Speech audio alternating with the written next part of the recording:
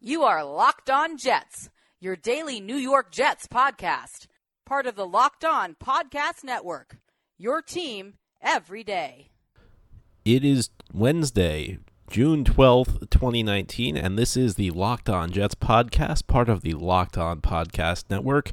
I am your host, John B. from GangreneNation.com. It is so good to have you with us today. As always, you can get this show on the Himalaya podcast app, along with Apple Podcasts, Google Podcasts, and Spotify. And leave the show a good review if you do enjoy it.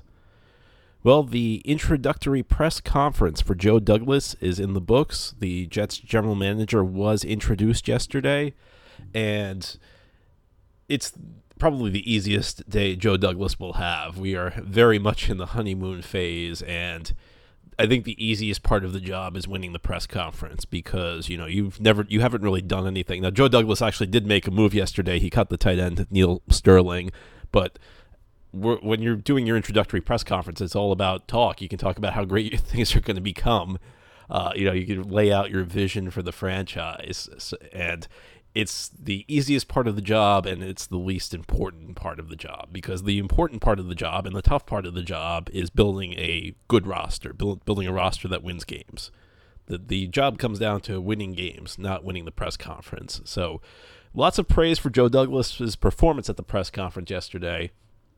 And, as always, whenever there's an introductory press conference, the talk is always how things seem so different now. I don't think things seem so different because of the press conference. I mean, that was a pretty standard press conference where everybody comes out excited. That happens every time. I think the reason things seem different this time is just the pedigree of the candidate. This is the type of candidate that usually the Jets asked to interview and get turned down by. Usually the process starts and they seek out a big name or two, whether it's an Eric DeCosta of Baltimore, who's now the general manager and off the table anyway, whether it's a Chris Ballard a few years back, George Patton a number of times. The guys who are widely viewed as the next great candidates for general manager, Jets usually try to interview them and get turned down. Those guys usually do not even want to interview with the Jets.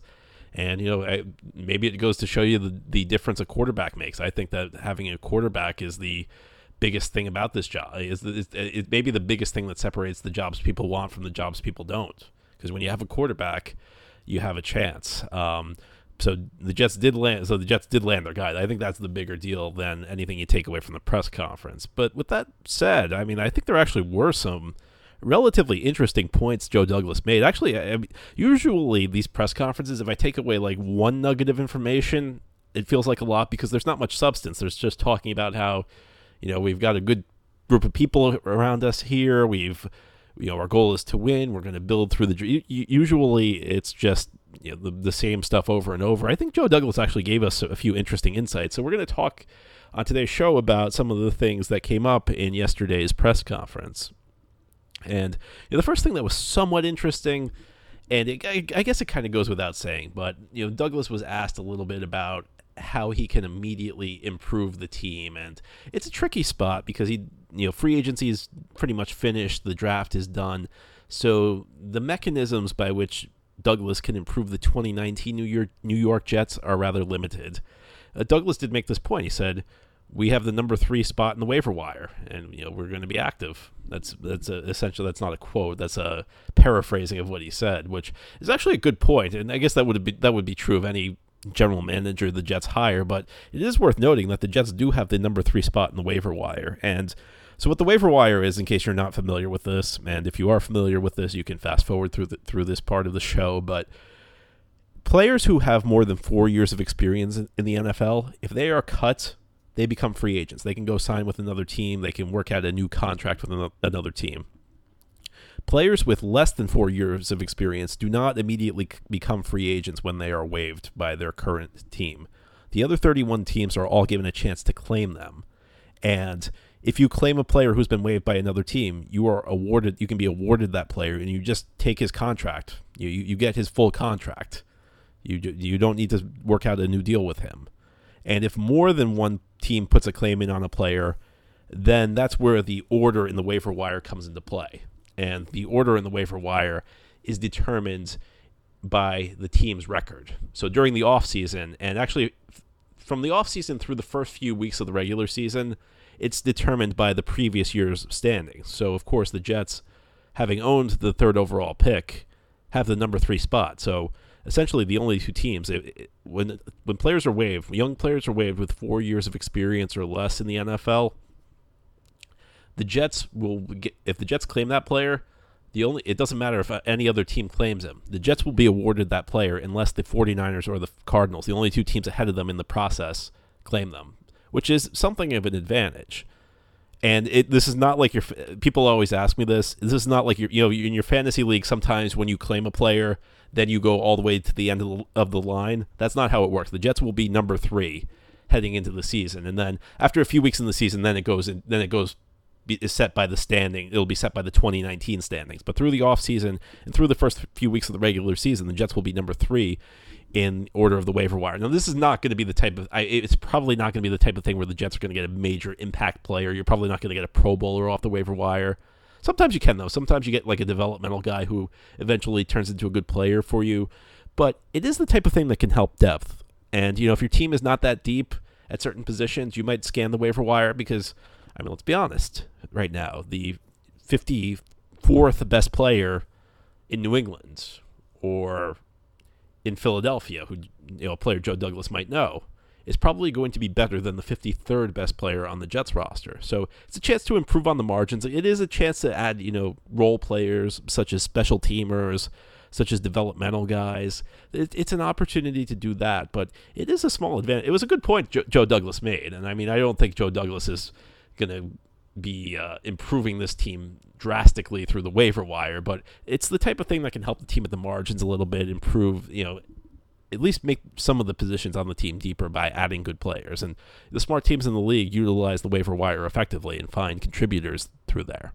Locked On Jets on this Wednesday, the day after the new general manager of the team was introduced. We're talking about some of the takeaways from Joe Douglas's press conference, and I'm a little surprised that there are this many. There actually were some pretty informative comments Douglas made. Now, one of the big questions for Joe Douglas has been how he views analytics, because many people have assumed that he's not a guy who really buys much into analytics. In Philadelphia, that's an organization that's very analytically inclined. Douglas was more the traditional guy. He was kind of the counterbalance, so to speak, of the use of numbers in Philadelphia. He provided a more traditional scouting more traditional scouting force within that organization. And I think that's made some people assume that he's not necessarily inclined to embrace numbers. Well, Douglas had something else to say about this. He said, "I think it's a great tool," and this is a quote, "and I think it's important because oftentimes coaches and personnel evaluations are so subjective, and I think it's important to get in that objective viewpoint. It really helps to paint the entire picture and maybe bring up some points that we never would have discussed without analytics. So I do value analytics. It made me have an appreciation just to see the other viewpoint and not be offended that there's someone besides a scout giving an opinion on the player. So it helps, just like I said, paint the picture." And I think that's a great point. I think that's a great argument. It struck me that this idea that Douglas was against analytics, it seemed to me like that may not necessarily be based in reality, because this is a guy who was just with the organization at the forefront of analytics in the NFL. The Philadelphia Eagles.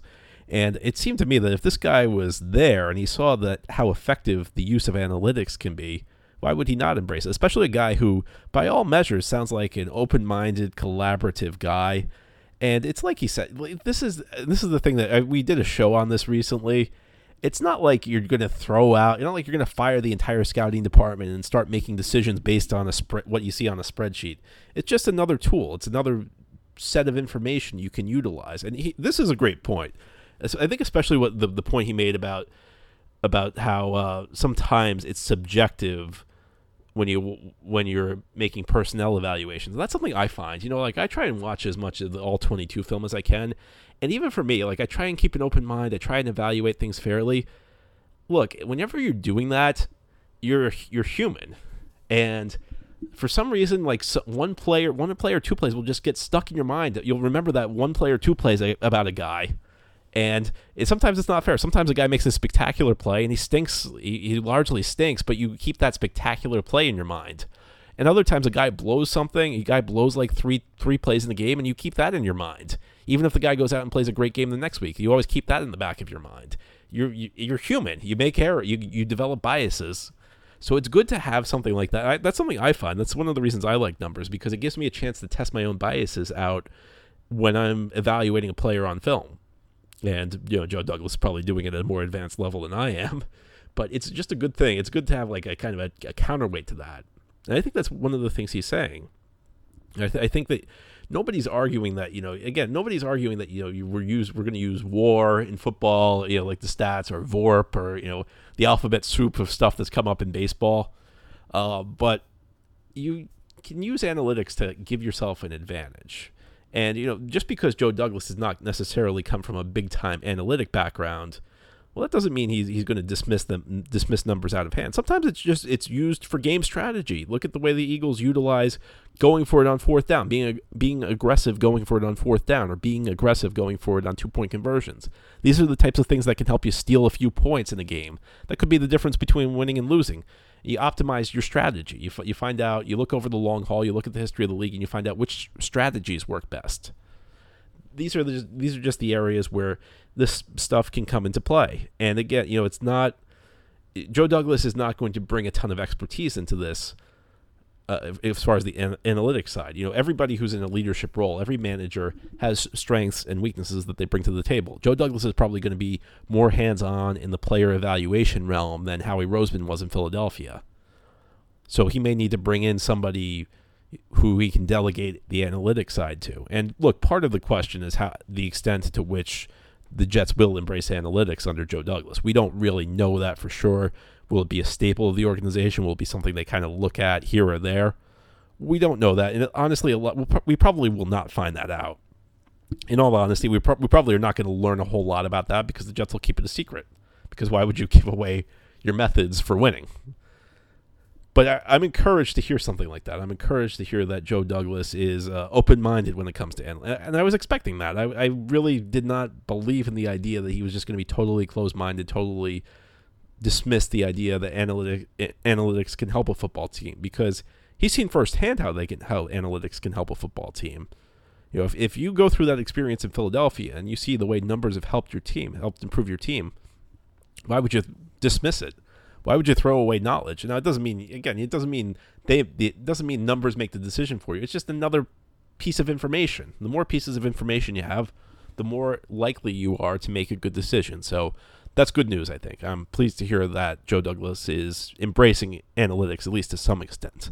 Locked On Jets podcast on the day after the Jets introduced their new general manager, Joe Douglas. One final thing Joe Douglas said that I think was fascinating, and again, another welcome statement. Football is a game of wills. We're going to try and build a team that will impose its will on other teams. And to do that, you have to be strong up front. And within that context, he said that quarterback is the most important position on the field, followed by the lines, the offensive line and the defensive line. And in the words of the great baseball announcer Jack Buck, pardon me while I stand up and applaud. Because, boy, that is music to my ears. I have to tell you, that is, you look at the previous regime, and part of this is going to be, we're going to be comparing Joe Douglas with the previous regime for a while, and I almost just want to let the previous regime go. I don't want to keep dwelling on what they did wrong, but they just did not understand positional value. The Jets just kept loading up at non-premium positions. Whether it's they spent the big money on linebackers and free agency. The Jets are loaded at non-premium positions. Safeties looking, and it's not that you never ever use a premium resource at a position that isn't that important. Look, Jamal Adams is a valuable player. I have no issue with the Jets getting Jamal Adams with a first round pick, even with a top 10 pick. But the bulk of your important resources should probably be used at the premium positions. And like Douglas said, it's to impose your will on the other team. And I hope on defensive line he's also talking edge rusher, which I think he is, because you look at the teams he's come from, they value edge rusher. The Jets, to some extent, have focused on the defensive line, but they've kind of the focus always seemed to be more on shutting down the run, and it's a passing league, so you got to get pass rushers. Nothing wrong with interior linemen, but you also have to add some edge guys who can get after the quarterback. And on the offensive line, I mean, there's no problem with bringing in some reclamation projects. Some of the best offensive lines in the league have a reclamation project or two, a veteran who maybe had talent but was down on his luck, maybe coming off an injury, found a new home and got back to having success. Nothing wrong with bringing in a reclamation project here or there. The problem is that with the old regime, that was pretty much the entire plan, aside from maybe a mid to late round pick here or there. You can't build an entire offensive line on that. You've got to invest in the offensive line. I mean, look at what the Eagles did this year. And I don't know, Andre Dillard may or may not be a good player, but let's just look at the theory behind the move. The Eagles traded up in the first round for a left tackle. I'm not a big fan of trading up, but if you're going to do it, you do it for a left tackle, a cornerstone position. That's a trade-up I have no issue with. Some trade-ups I have an issue with. I don't have an issue with trading up for a left tackle, cornerstone position. They did it before they needed. You don't wait for the offensive line to become an issue. You don't wait for the offensive line to become a weakness before you address it. You're proactive. You draft a guy who doesn't have to start year one, a guy who can kind of develop and practice, ease his way into the lineup. That's the way you build an offensive line. So that's what I like. That's my way of. I like that. I like the Joe Douglas approach, where you build your team out from the trenches. You don't try and moneyball the offensive line. You build your team out to control the point of attack, to impose its will. I think that's a welcome development. So I hope, and that's, everybody says stuff, and sometimes it doesn't pan out in the introductory press conference. But if you look at the way Joe Douglas's teams have operated, I mean, that's the way they've operated. So I think we're on pretty firm ground on that in that sense. And I wanted to close out by reading one last quote, and it's actually not from Joe Douglas, it's from Adam Gase. And Adam Gase said, his evaluation skills are unbelievable. Guys who have worked with him in the past, they always would say, if Joe says a guy is a good player, believe him, because he knows what he's doing, and coaches trust him. And to me, that's a big statement. I think back to a few months ago when Adam Gase was hired, and Gase has a reputation for not being the easiest guy to work with. And I remember thinking, the Jets were talking up Gase and Maccagnan. I'm like, this is never going to work. I didn't think it was going to fall apart in 5 months, but I was sitting here thinking, these two guys are never going to be able to work together. These guys, I mean, they're crazy if they think this is going to work.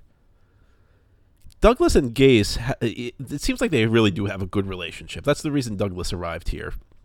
And it's important because, people in the league have said this. People in the media who know him have said, you have to know how to work with Adam Gase. He's not for everybody. And, one of the things that's come up is Douglas gets Adam Gase. He knows how to work with Adam Gase.